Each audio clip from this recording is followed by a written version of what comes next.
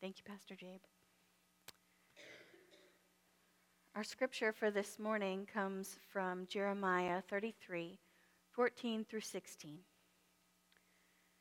The days are surely coming, says the Lord, when I will fulfill the promise I made to the house of Israel and the house of Judah. In those days and at that time, I will cause a righteous branch to spring up for David, and he shall execute justice and righteousness in the land. In those days, Judah will be saved, and Jerusalem will live in safety. And this is the name by which it will be called: The Lord is our righteousness. This is the word of God for the people of God. Thanks be to God. Would you pray with me?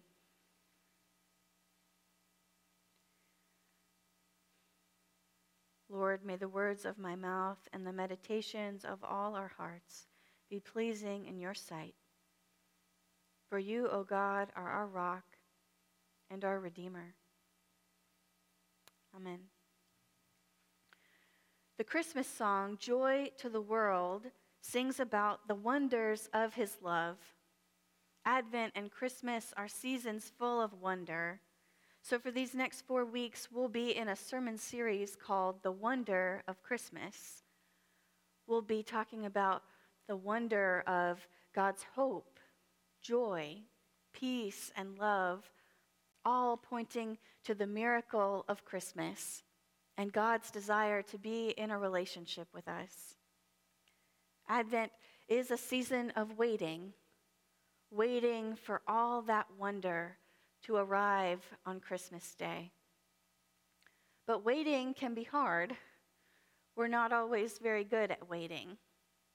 We live in a society that sees waiting and the time it takes as a problem. Any time we spend waiting is seen as time wasting.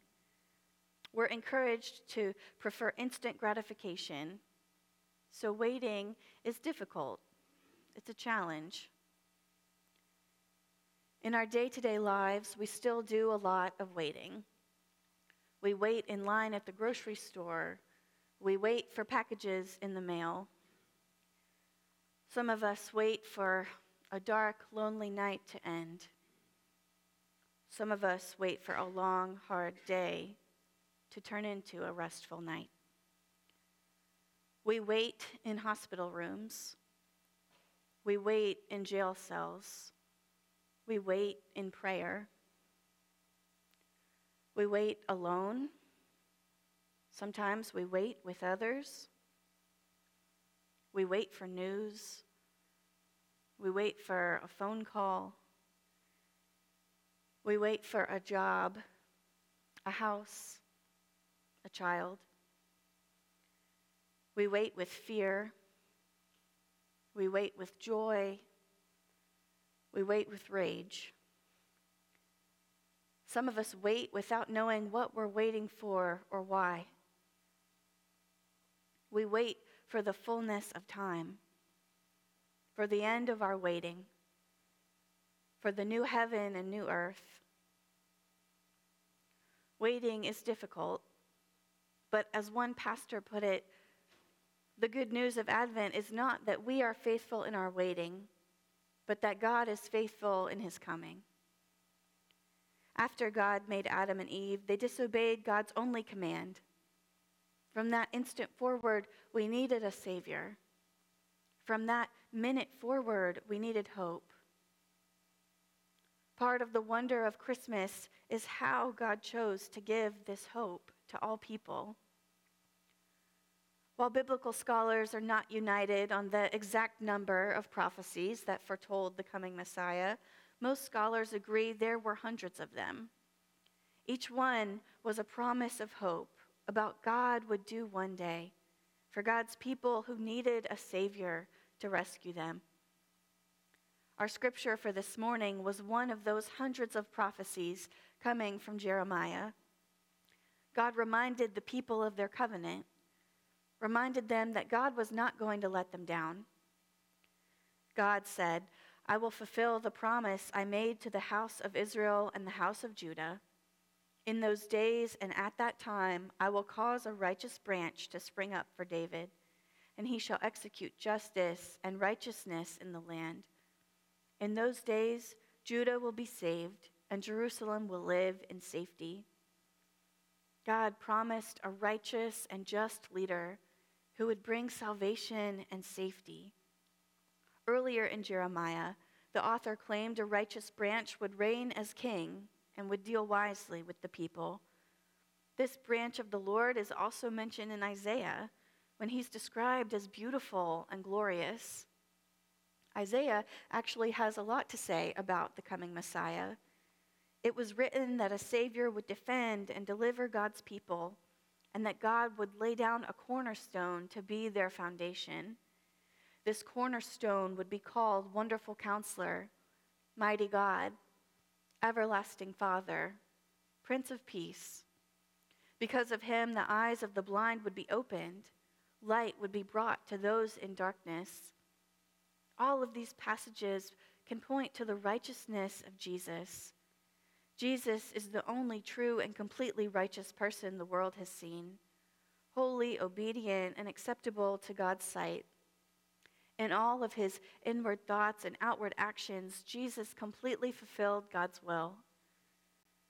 For years and years before Jesus ever fulfilled the prophecies that pointed to his arrival on that first Christmas, God had hope for God's people. And finally, hope arrived in a manger, under a star in Bethlehem, at just the right time. The Messiah had come to be just as it had been promised. Hope incarnate was wrapped in swaddling cloths and lay sleeping in a manger. When hope arrived, wet and wobbly as baby Jesus that first Christmas, life in his name became a present possibility. This is a gift of hope that leads us to and through eternity. This is a gift of hope that can be experienced on earth as it can in heaven. It can begin right now from this day forward, being forgiven, living in freedom, and experiencing fulfillment. That's the abundant life that was worth Jesus coming to earth as a baby. He arrived as a baby and did all he did in his life so we could experience abundance. The heart of Advent is this gift of hope. Earlier, I said we are not so good at waiting.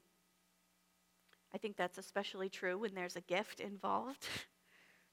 Waiting is often hard because we think waiting means we have to just sit there and do nothing. In reality, we often do a lot while we are waiting. For example, many of you know Jackson and I are engaged. We're waiting for our wedding day, but we're also planning, going to catering tastings, trying to find the right outfits. Or like on Christmas morning when I was a little girl, my siblings and I had to wait to be called into the living room to see our gifts. It was excruciating, but we gathered in our parents' bedroom to pass the time, watching a Christmas movie, telling stories, or having a pillow fight. Andrew Root claimed waiting is an attentive anticipation of, even preparing for, the event of God's arrival in the world. This season of waiting is not passive. We're not sitting around twiddling our thumbs. This Advent kind of waiting is about being with those who are sick or hurting. This Advent kind of waiting asks God to make us new. Much like Pastor Jabe has talked about Sabbath being meaningful nothing, Advent is meaningful waiting. Think of any event you wait for, and there's always a period of preparation. A graduation, a baby, a move, or a new job. It's like a seed that waits to grow. You plant it and it looks like nothing is happening, but it has energy stored up that is getting put to work, growing roots, sending out a shoot. So why would our waiting for Jesus be any different? We prepare for Jesus' arrival by being kind, serving our neighbors, and loving those who need it. We show our hope that Jesus is on the way. According to Walter Brueggemann, Advent is not a time of casual waiting. He says it's a demanding piece of work. It requires both the outrageousness of God and the daily work of decreasing, so that Jesus and God's vision of peace may increase. Waiting is active, and hope is active. How can we practice hope for those who feel hopeless this Christmas? I think especially of those who are grieving a lost loved one. How can we practice hope, especially for those who put all their time and energy into caring for a sick spouse or parent? Especially for a nation weary of gun violence and a world weary of war. With God's help, we can carry one another's burdens and continue to wait in hope. Christian community is the place where we keep the flame of hope alive among us and take it seriously so that it can grow and become stronger in us. In this way, we can live with courage, trusting that there is spiritual power in us when we are together that allows us to live in this world without surrendering to powerful forces that seduce us towards despair. This is how we dare to say that God is a God of love even when we see hatred all around us.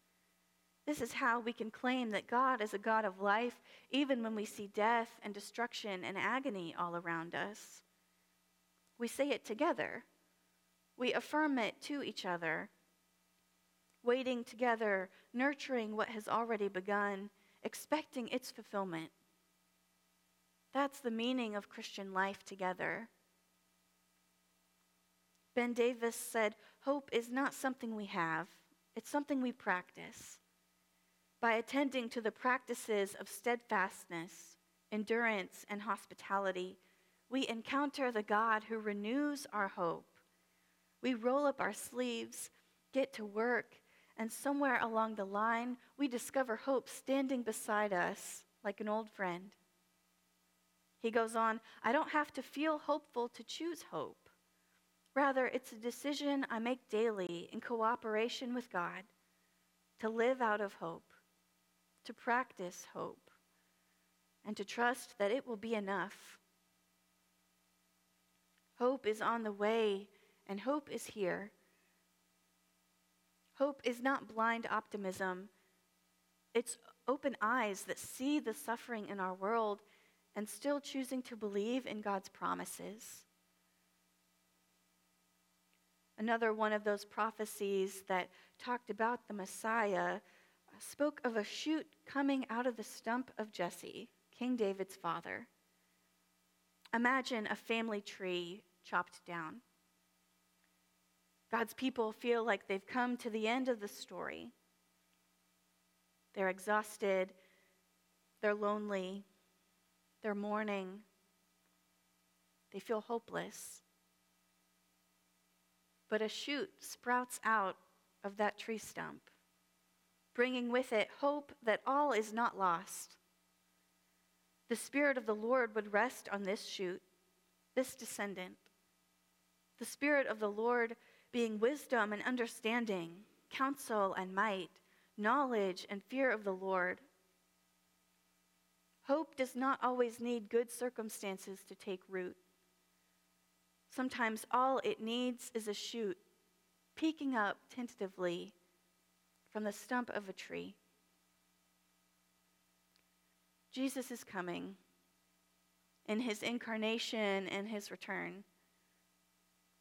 Until then, we wait in hope. Let us pray.